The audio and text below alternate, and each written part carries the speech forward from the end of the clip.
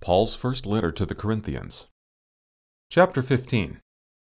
Now I declare to you, brothers, that the good news which I preached to you, which also you received, in which you also stand, by which also you are saved, if you hold firmly the word which I preached to you, unless you believed in vain.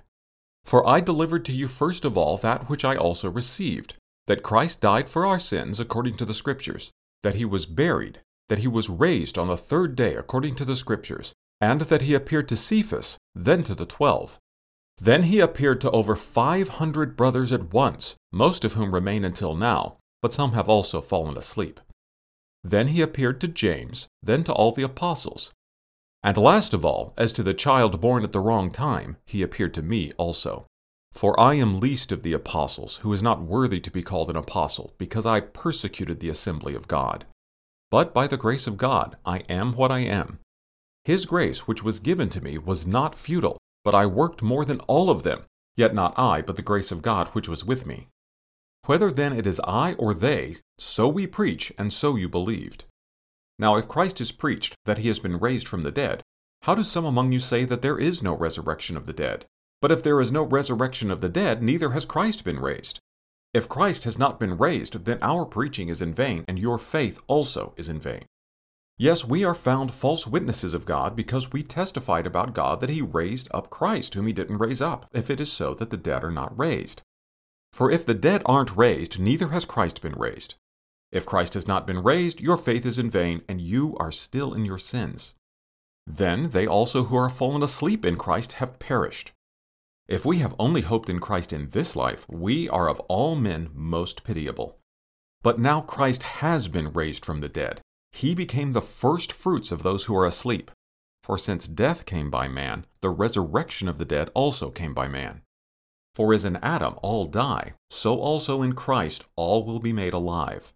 But each in his own order, Christ the first fruits, then those who are Christ's at his coming. Then the end comes, when he will deliver up the kingdom of God, even the Father, when he will have abolished all rule and all authority and power. For he must reign until he has put his enemies under his feet. The last enemy that will be abolished is death. For he put all things in subjection under his feet. But when he says all things are put in subjection, it is evident that he is accepted who subjected all things to him. When all things have been subjected to him, then the Son will also himself be subjected to him who subjected all things to him, that God may be all in all. Or else what will they do who are baptized for the dead? If the dead aren't raised at all, why then are they baptized for the dead? Why do we also stand in jeopardy every hour? I affirm, by the boasting in you which I have in Christ Jesus our Lord, I die daily. If I fought with animals at Ephesus for human purposes, what does it profit me? If the dead are not raised, then let us eat and drink, for tomorrow we die. Don't be deceived.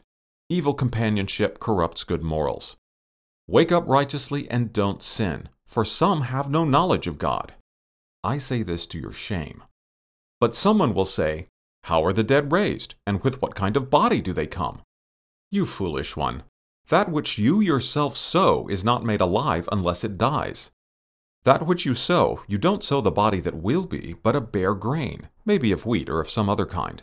But God gives it a body even as it pleased him, and to each seed a body of its own. All flesh is not the same flesh, but there is one flesh of men, another flesh of animals, another of fish, and another of birds. There are also celestial bodies and terrestrial bodies, but the glory of the celestial differs from that of the terrestrial. And there is one glory of the sun, another glory of the moon, and another glory of the stars, for one star differs from another star in glory. So also is the resurrection of the dead. The body is sown perishable, it is raised imperishable. It is sown in dishonor, it is raised in glory. It is sown in weakness, it is raised in power. It is sown a natural body, it is raised a spiritual body. There is a natural body, and there is also a spiritual body. So also it is written, the first man, Adam, became a living soul. The last Adam became a life-giving spirit. However, that which is spiritual isn't first, but that which is natural, then that which is spiritual. The first man is of the earth, made of dust. The second man is the Lord from heaven. As is the one made of dust, such are those who are also made of dust. And as is the heavenly, such are they also that are heavenly. As we have borne the image of those made of dust, let's also bear the image of the heavenly. Now I say this, brothers, that flesh and blood can't inherit God's kingdom, neither does the perishable inherit the imperishable. Behold, I tell you a mystery. We will not all sleep, but we will all be changed. In a moment, in the twinkling of an eye at the last trumpet. For the trumpet will sound, and the dead will be raised incorruptible, and we will be changed. For this perishable body must become imperishable, and this mortal must put on immortality.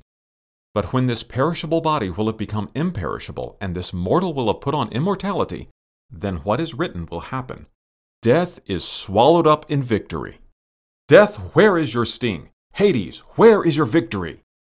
The sting of death is sin, and the power of sin is the law. But thanks be to God, who gives us the victory through our Lord Jesus Christ. Therefore, my beloved brothers, be steadfast, immovable, always abounding in the Lord's work, because you know that your labor is not in vain in the Lord.